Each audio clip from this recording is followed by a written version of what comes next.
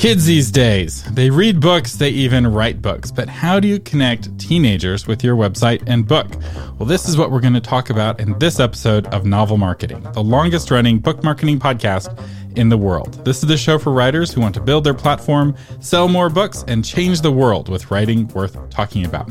I'm Thomas Umstead, Jr., Vulcan of Book Marketing, and today we are joined by an aspiring young adult speculative novelist, Amy Earls. Welcome to the Novel Marketing Podcast. Thanks, Thomas. It's great to be here.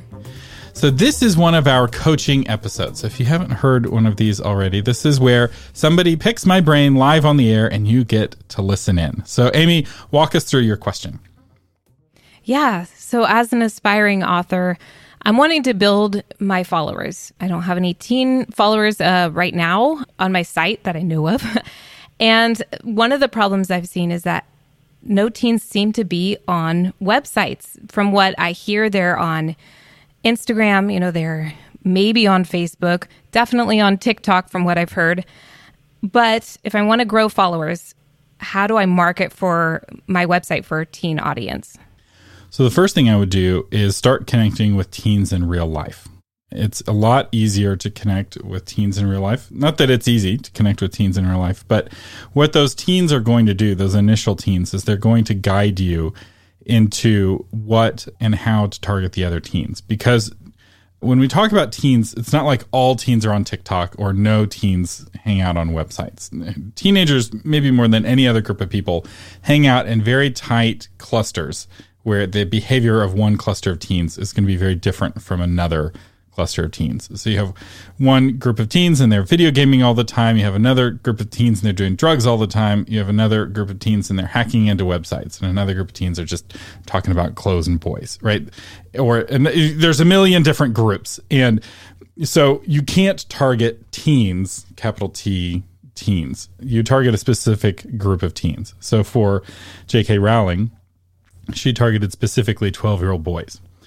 And that target allowed her to reach everybody, but she started, the tip of the spear is 12-year-old boys. So let's drill down with you. What is the specific teenager that you're targeting with your writing? Well, it seems like they would be readers. And so I know that even just a previous podcast I heard from you talking about promoting Goodreads as a place to find, because there is that community already where they're reading, they're already interested in a specific even genre of book, like that maybe it's teen girls who are interested in ones that have some romance and adventure or a certain category within that genre. So there's that kind of thing. And then there's also maybe more specifically, so like mine, for instance, is I have the tagline, Fly by Faith. And so it may be even more specific to Christian teens who maybe are interested in having their faith grow and even just learning their gifts, because that's a big part of my book too, is having gifts that they use for other people. And so there's that specifically. But how specific do I get with that? You want to get as specific as possible. What I recommend is that you actually find an actual teenager to be your, quote, Timothy, end quote, which is your representative reader. It's really easy for us to kind of create an imaginary friend that is our ideal reader who likes everything we have to read. It's harder to pick an actual teenager. Yeah. Ideally one who's not related to you, because especially not your kids, right? Because your kids are like, Mom, gross, whatever you do, maybe not interesting to your own kids, or maybe they are interesting to your kids or they're being nice. It's hard to get good feedback from your own children or nieces and nephews. But, if you're targeting Christian teens, I would be involved with your church's youth group. My guess is they're desperate to have people willing to volunteer for free. And that'll help get you in to the lingo. Because the teenagers right now are growing up in a very different world. I know we always say that, but it's really different for them right now because of the pandemic and because of technology. It's hard enough for teenagers to communicate normally. But right now, they're having to do it in a world where they can't see anyone's faces. And so they're really much preferring to communicate through screens rather than face-to-face or in any other way, because they can control it. Because the other thing that's very much is that there's this big pressure to conform, where or you get ostracized, which again, every generation faces that, but right now it's especially intense. You get canceled from your community if you don't follow the social norms, and just one wrong thing that you say can get you canceled. And so they want to be really careful with what they say. And so, but that's just one element of teenagers. And as you interact with them and you listen to them, you'll start to see where they hang out, right? Because where Christian teens hang out online may be different, right? Like once you start to narrow down which, table at the cafeteria at the high school you're targeting, it really changes how you interact with the teenagers, right? Because if you're targeting Christian teens, and maybe you're not targeting any of the tables at the cafeteria, you're targeting homeschoolers, right? The homeschool teens read a ton of books. One of the authors in my mastermind group went to a homeschool convention 2 or 3 weeks ago, and he sold out all of his books in 2 hours. He had 2 days of a convention, and he only had the one book that he didn't sell so he could show it to people coming by his booth. They're very voracious readers, but what they're looking for is very different than what, say, public school Christian teens would be looking for. Yeah, so I'm even just thinking, like, I did contact a youth group just asking if any kids were interested in reading the book, as, just for feedback. I got one teen girl who was interested, and she loved it. She was like, I'm fangirling. I love this. How do you grow from getting one response to, having it accumulate or getting more than just one? So a couple of things. One, I would ask her what about your story she found that really resonated with her, because that will help you inform what you put in your back cover copy. It will inform what you put in your book proposal if you're trying to get traditionally published. It will help inform what you put in ads and how you talk about the book. There's different tropes that stories are made out of. Tropes are like the ingredients of stories, and different tropes resonate with people differently. And part of the reason why you want to spend time with teens is you want to understand what tropes are connecting. One of the challenges of writing cross-generationally is that we assume, I was a teenager once, I know what it was like. And that's not true. At least right now in this era, technology is changing so quickly. Each generation, at least historically, has been defined by the defining technology, right? So my grandparents, they had radio. They were the first generation with radio. My parents, first generation growing up with TV. Then Gen X, first generation with cable TV. And then the millennials, you have the early millennials who grew up with computers for the first time, and then later millennials who grew up with the internet for the first time.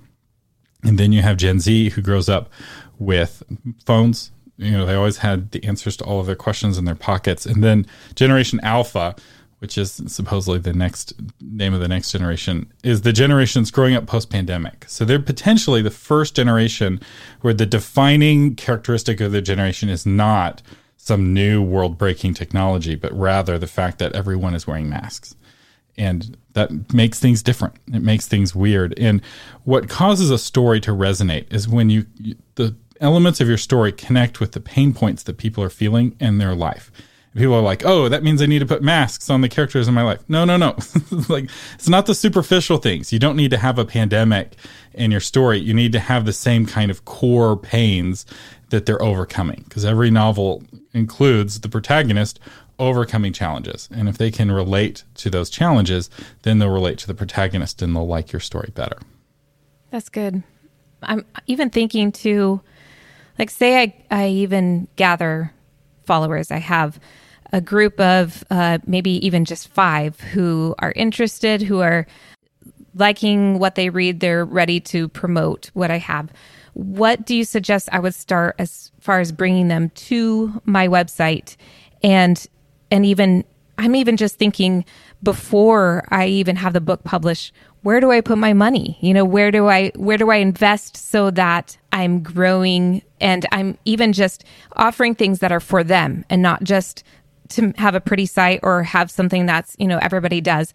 But what is something that is really then helping this group of followers who have decided that they are committing to what I have to offer? So anytime we talk about money, it's important to know how much we have to work with, because the best way to spend $50 is different from the best way to spend $50,000, right? If you have $50,000, well, you start hiring people. You surround yourself with professionals. If you have $50, you should be really specific. So what's your kind of book promotion budget? That's a good question. And I knew you were going to ask me that. It needs to be money that you're willing to lose, because writing and publishing are risky, right? The rewards can be really high, but the likelihood of commercial failure is also really high. There's no guaranteed hits. Even big publishers lose money on the majority of the books that they publish. And the only people who really can reliably guarantee that their next book is going to be a hit are people whose last 5 or 6 books are going to be hits. And even then, sometimes their right does. So this is a high risk, high reward budget. So this is not, you don't put your kids' college money in here, you don't put the mortgage payment in here, but you do want to put something in this budget, because the more you sow, the more you can reap. And so if you're only putting 2 seeds in the ground, you're really hoping those 2 seeds are going to bring you back a return. Right. I think that even from what I've seen, everything that's great, it had some beginning. And so even just knowing how I want to start that beginning, I feel like, I'm willing to spend what I need to. It's hard to know what the certain amount would be, but whatever's required, I guess, but not a waste of that money. But like you said, it's planting something that's going to, it's going to be beneficial. It's going to be effective. But I don't know, maybe $1,000. I'm not sure what the norm is for starting that kind of thing. Yeah, $1,000 is good. We can work with $1,000. So here's the first thing I would do, and that is I would go through my free course on how to build an amazing author website. So while the course is free and the training is free, building a website does cost money. And the reason why you want a good website built with WordPress.org on Divi, search engine optimized, which in the course I walk you through a lot of that, is that while kids may not think they go to websites, they go to Google all the time. They're constantly Googling, and none of the promotion that you do is going to do you any good if you're not ranking for your own name on Google. And it could even backfire. If they're searching for your name and they're finding somebody else, then you're just promoting somebody else, or they're just getting lost. And so you got to get that top rank on Google, and it takes a while to build up search engine results. And so you want to get that clock started right away. So that's the first place I'd spend money. Divi costs $100 to $200, if I remember correctly, and you can buy 3 years of Blue hosting for $200 or $300. So altogether, it's about $400 for about 3 years worth of a website. And you don't have to keep paying for Divi. You can get a lifetime subscription to it. And then that gives you $500 for other things. So before we decide what to spend the rest of the money on, let me ask you this. What's your timeline? When will your book be ready, and which way are you planning to publish? I'm planning on publishing traditionally, and I rewrote the entire manuscript, and I'm in the editing phase. So I'm giving myself about a year as a loose timeline. Okay. So I'll just tell you, there's no real market for Christian YA, because basically, without exception, none of the Christian publishers know how to connect with teenagers. None of them have it figured out. Every once in a while, they'll take a shot, and in the last 10 years, they've had 0 hits. So while in the secular world, there's been Twilight and Divergent and Harry Potter, and there's been like big hit after big hit, in the Christian YA world, there's been 0 hits, like nothing. There have been books that have paid for themselves, but there's been no like runaway hit made into a movie, no Left Behind, no Purpose-Driven Life. Like Christian books in Christian publishing, they have hits, but not in YA. And I think it's because they don't understand the teenagers that they're writing to, fundamentally. They're writing to the teenagers as they want them to exist, rather than as they really do exist. And the YA authors who are seeing the best results and the best sales are the ones who are just embracing the homeschool market as their market. And they're quietly making good money, but they're often doing it as an independently published author, because the traditional publishers in general don't understand the homeschool market, and they don't market to it well.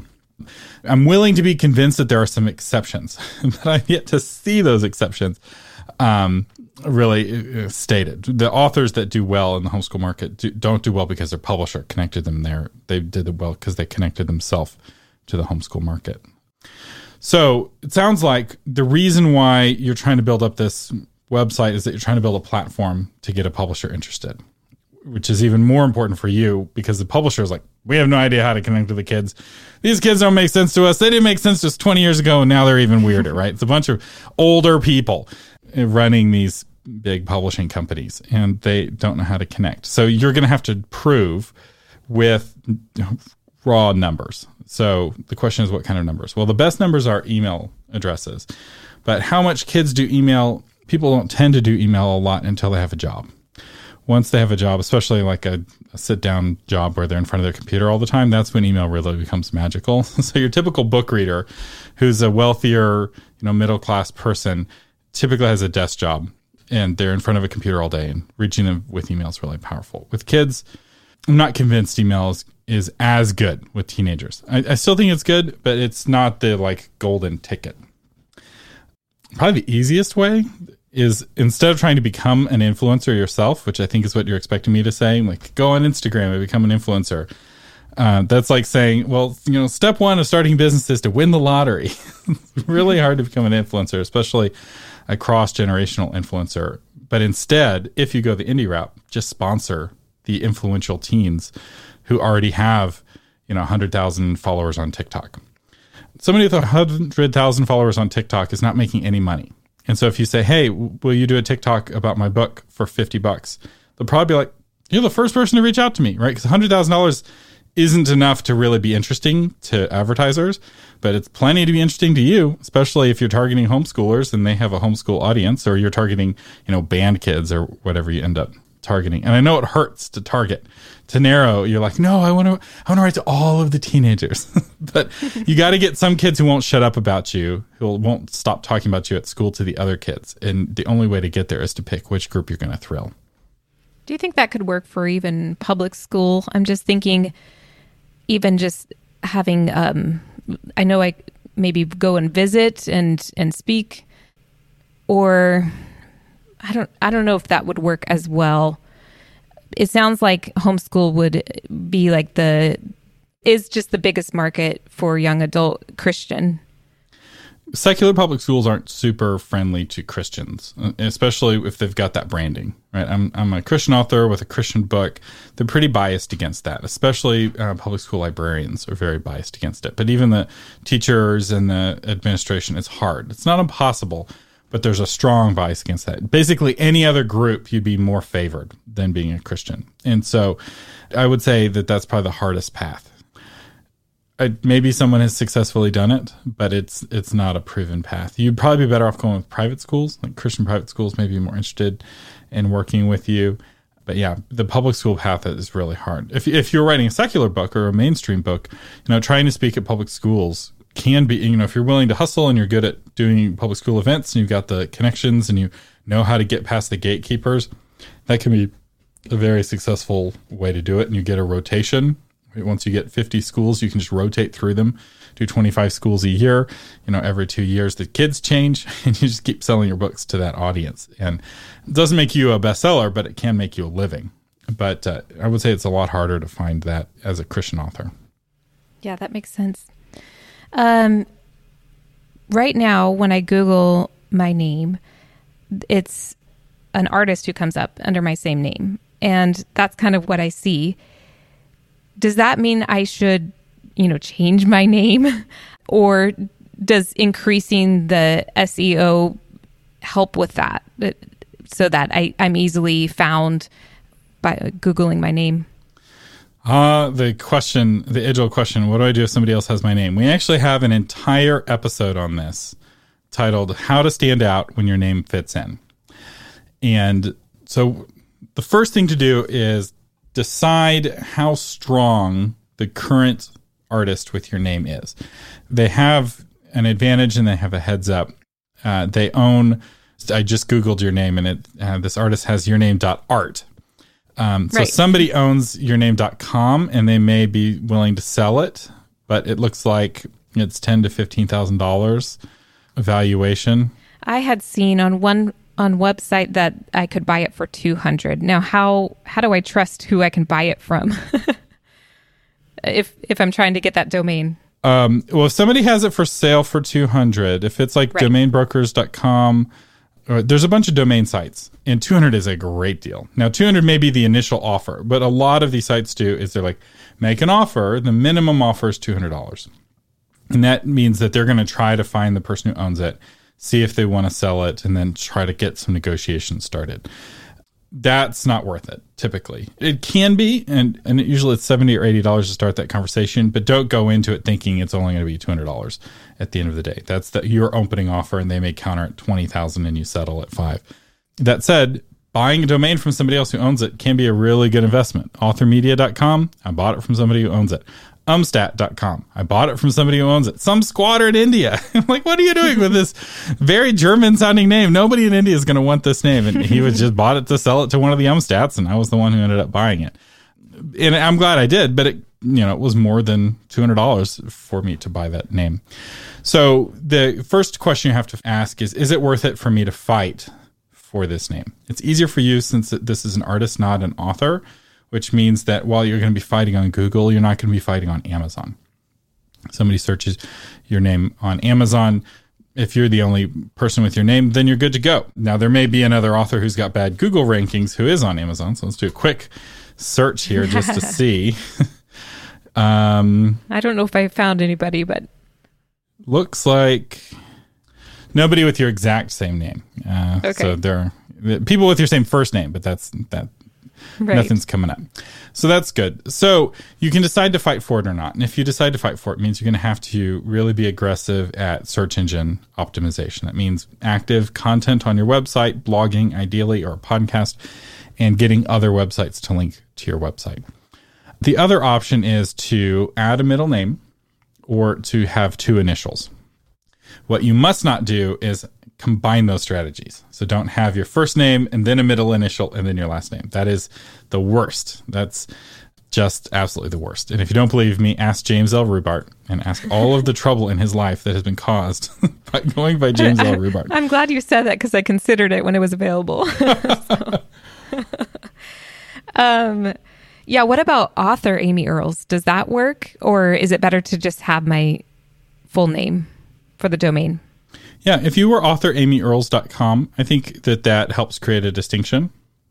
And then you have your meta title, your SEO title being official website for author Amy Earls, something like that, which helps distinguish between you and this artist.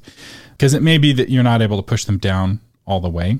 And, that's kind of obnoxious, right? The artist was there first. She's doing good art, I assume. I haven't looked at her art, but, she hasn't done you any harm. So trying to push her out altogether maybe not a good way to start your career. But having although one thing you could do is if the person who's got amyearls.com, let's say they're selling their website for the domain for $1,000, you could go to Amy Earls, the other one, and say, hey, how about we set this website up that's got, your photo and my photo. If they go there, they click and decide which Amy Earls they want. Kind of like a disambiguation page on Wikipedia. I see this occasionally as a way that companies with the same name will have a truce where, they have the .com is basically a which one do you want, and then it takes you to separate websites for the two companies that have the same name.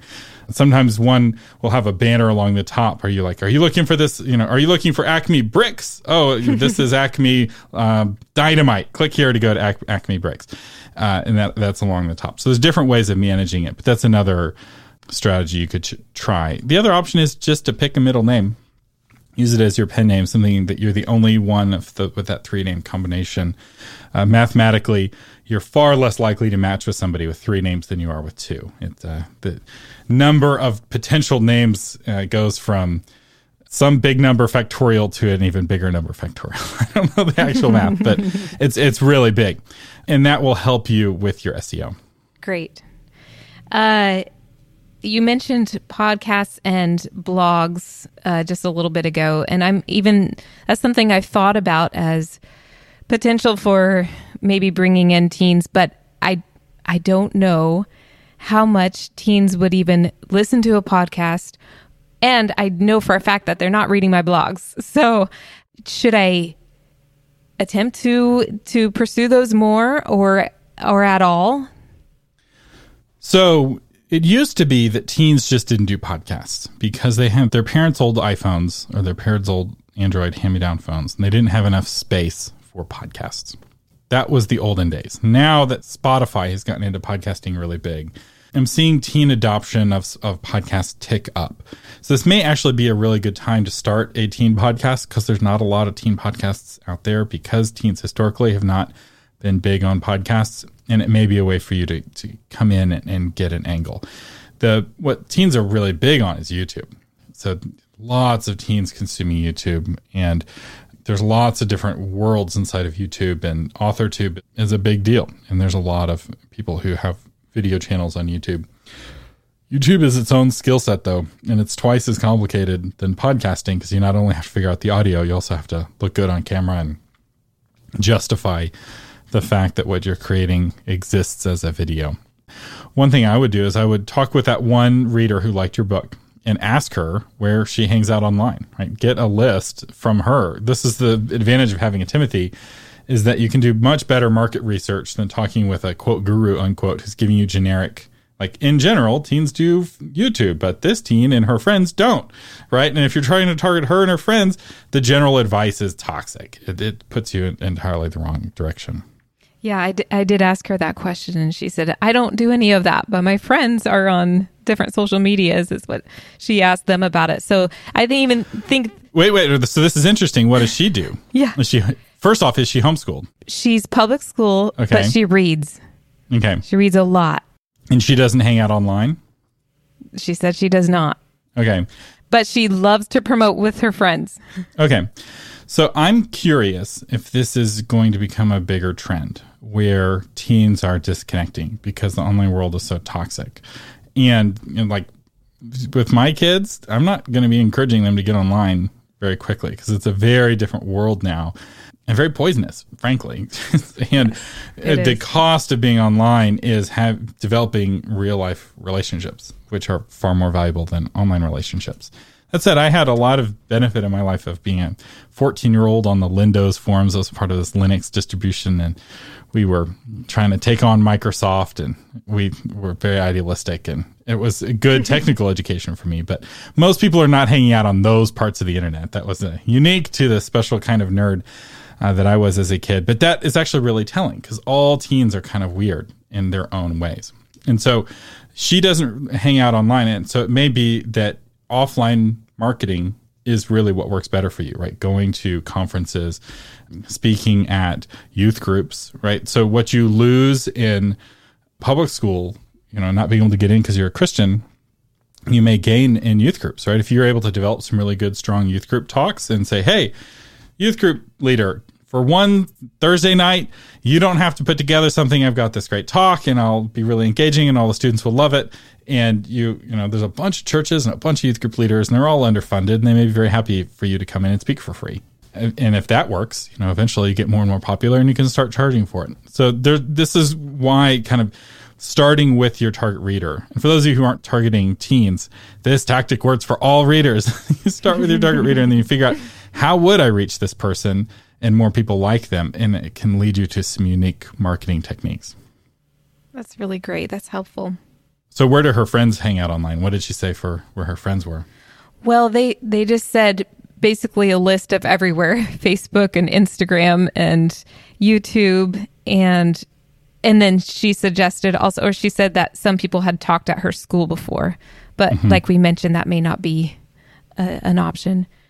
Yeah, another difference between how teens use social media, they're much less likely to broadcast broadly, and they're more likely to have lots of one-on-one conversations. They use social media more as like a messaging app, and the messages are self-destructive, where they last for a little bit of time, but then they disappear, because teenagers are the most surveilled.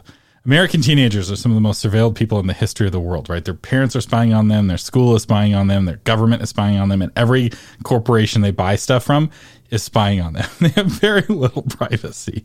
And so they really seek out social networks that are willing to give them at least the illusion of privacy. So, oh yeah, this is totally deleted, this message that you sent. We're not sharing it with the CIA. So is there even success for authors who maybe would even choose not to be on social media? Is that even an option these days? Oh, yeah. In fact, that's what I recommend for most authors. For people targeting adults, the the combination that works the most effectively is an email list and a website, and then either a blog or a podcast, and just writing more books. And so for most authors, social media is not the best use of their time. It's not that it's not beneficial, but the return on investment for per hour on social media is lower than the return on investment for pretty much any other activity. Most authors are spending so much time on social media, it's costing them about a book a year that they would have written except they're on social media. And they'll get more benefit for their career from writing that extra book, because each book promotes each other book. Each book makes you a better writer, and each book makes you more money, right? So there's very few things that can compete with just writing more books. You know, a lot of authors, they spend 5 years on one book, and they need that book to justify 5 years worth of work. Whereas if you're able to write a book in 3 months, it only needs to have to pay for 3 months worth of your life. And that's a lot easier to put on the shoulders of a book, especially if you're first getting started. And so a lot of indie authors are learning how to write faster, learning how to spend less time on social media, and they're just writing. And because they're doing that, they're getting better at writing faster than the ones who are, quote, trying to build a platform, unquote, on social media. It's a terrible place to build a platform. Especially Facebook, I talk a lot about how Facebook's constantly changing the rules, and people's platforms are getting destroyed with algorithm changes. And yeah, it's for me, it's like a seasoning that you add at the very end if you need it, but not all dishes need that seasoning.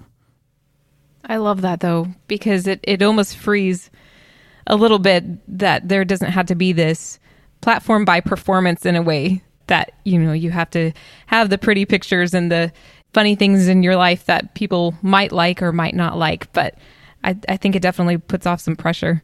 And it keeps you from having to get naked, because straight talk, the people who are really popular are all willing to share swimsuit photos, at least in the female side of influencer world. Like, it's this kind of like, it's for beautiful people who are willing to show off their beautiful bodies. And it's part of the reason why it's so toxic for teenage girls, because they create this unreasonable expectation of what beauty is.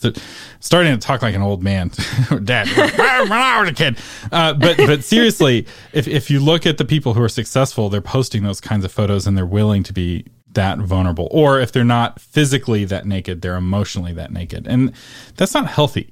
The people who are emotionally that naked, where all of the strange internet knows every struggle in their life, I'm not sure if that's sustainable for years and years and years. I see those people burning out, and they end up spending a lot of time on therapy and a lot of money on therapy to help them be that vulnerable in front of the world. So yeah, I don't think social media is the way. And imagine if instead of being on social media, you spent that time calling youth group leaders of small churches and saying, hey, I'm Amy Earls. I've got this book. It's about teenage girls and they're overcoming this. It's a fantasy. Could I speak at your church? By the way, I spoke at this other church in your same denomination and they love me. And if you just spent 30 minutes a day making those phone calls, you end up selling more books. That is a really good point. I love that. So any other questions for our coaching call? I feel like everything that one thing that I was thinking of, I looked at the stats on my website, and I'm noticing that the ones that were promoted through Facebook or Instagram, they'd click on my website.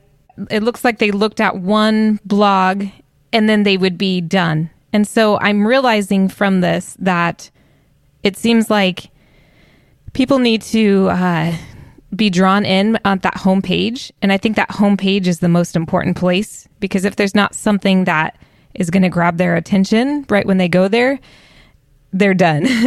They may lose interest. And so, I've thought of even self-publishing a short story so that they sign up, so that there's something that looks appealing, that is bringing attention. What are your thoughts on, is there anything else too that you can think of that would be good? So we call that a reader magnet, and it's absolutely a good thing to put on your website. A short story, ideally in the same story world as your fantasy that you're writing. It's one of the advantages of writing fantasy and sci-fi is that the world is part of the draw. And so you're able to share more of the world in short stories, and people can start to fall in love with whatever is weird about your world, right? There's dragons, or people can fly, or there's aliens. There are people who can fly. Okay, perfect. Right. So it's It's a true fantasy, right? Who hasn't fantasized about being able to fly? And this world has that. And so while the short story may or may not have all of your cool characters that are in your novel, the fact that it has flying people in the same world, maybe a little bit before the story gets started, or maybe it's about one of your characters, a little bit before the story gets started. Some of that backstory that you had to cut so that you can start your book off with a bang. See if you can't rework that world building backstory into a compelling story. It can't just be a bunch of, info dump about, it's not a role-playing guide for how to be a dungeon master in your story world. That's really good. But going back to your blog, it's really important when you're writing for different people than yourself, right? Because a lot of authors basically just write for themselves, and when you ask them to describe their target reader, they describe themselves in generic terms. When you're writing for somebody else, it's important to move the camera down to their eye level, right? So like, my kids are all at knee level. So if I want to see the world as they see it, I need to move the camera down to knee level. And suddenly the obstacles for me that are no big deal are insurmountable obstacles for them. Like when we just moved and we had moving boxes all over. And for my children, they can't step over a moving box. They can't even climb over a moving box. So a moving box is something that's such a massive obstacle. Every time they would wake up from a nap or wake up in the morning, the house was different. It was an evolving maze, right? And to be able to write, obviously they're too young for a blog post, but to write and to talk to them, you have to enter their world. And oftentimes when we're blogging for teens, the camera is at our eye level and we're kind of taking photos down, and they look at it and like, this isn't how the world looks for me, because it's from your perspective, not from their perspective. So you have to enter their world. You have to learn their vernacular and also figure out the issues that they are struggling with. And one good way to do this is you talk with your Tamantha, ask her what music she likes, because the music that they're listening to tells you a lot about what's resonating, the problems that they have. And it's really interesting. If you listen to the music, amongst Christian kids, a really popular artist is NF, who raps about anxiety and depression and suicidal thoughts. And he has millions and millions of downloads. He's even popular outside of the Christian market. He's so popular. And so knowing what's resonating with them, and it may be that your Tamantha's like, I hate NF. I listen to so-and-so instead, right? Whatever. You need to get to know that target audience. And if you're listening to the music that they're listening to, it gives you credibility, helps you understand them. And it will help you see the world as they see it, which will help you write stories that resonate with them. And it will make it easier to write blog posts, because what's important for you and what you think should be important for them is not the same as what is important for them. I really love that. That's super helpful. All right. Well, thank you so much for coming on this coaching call. If you would like to come on a coaching call like this, we have an application form on the Novel Marketing website. We'll have a link to it in the show notes. How these work is you just ask questions, I answer them, and everybody gets to listen in on the advice. And Amy Earls, thank you so much for joining us today on the Novel Marketing Podcast. Thanks for having me, Thomas. Registration for the book launch blueprint ends this week. So it's not too late if you are listening to this episode right when it comes out. And for those of you who want to go through the book launch blueprint, but you missed it for 2021, don't worry. We will do it again in 2022. We'll have a waiting list that you can sign up for to be the first to know when the book launch blueprint releases next year. And you can find that at booklaunch.fun.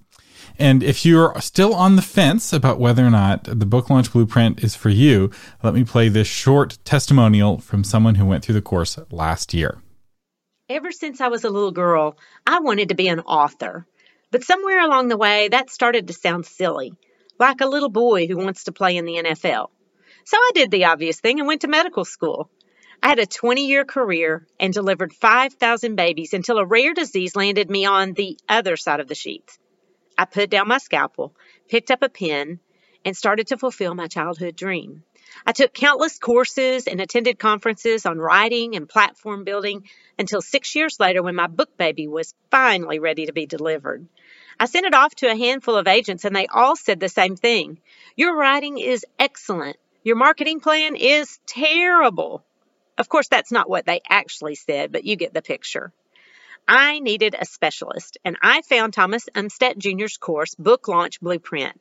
I connected with other authors in the Facebook groups, but more importantly, I got a step-by-step marketing plan that I can use for my book. So if your book is ready to be delivered and you need a specialist, tell them Dr. Vicki Petts Henderson referred you to Book Launch Blueprint. This free podcast is my gift to you, and it is supported by listeners like you. Our featured patron who helps support the show is Roger W. Lowther, author of Aroma of Beauty. What would you do if a natural disaster decimated a huge part of your country? After Japan's catastrophic earthquake in 2011, Roger's family and community found themselves reeling. In the aftermath, music had a healing power never dreamed possible. These stories of the aroma of God's beauty and presence in the aftermath of devastation will encourage you, inspire you, and change you. Roger, thank you so much for supporting the Novel Marketing Podcast. If you would like to support the podcast, you can. You can do it at patreon.com, or you can find the links at authormedia.com/279 for episode 279. And if you can't afford to become a patron but still want to support the show, all you have to do is share this episode with one author you think would find it helpful.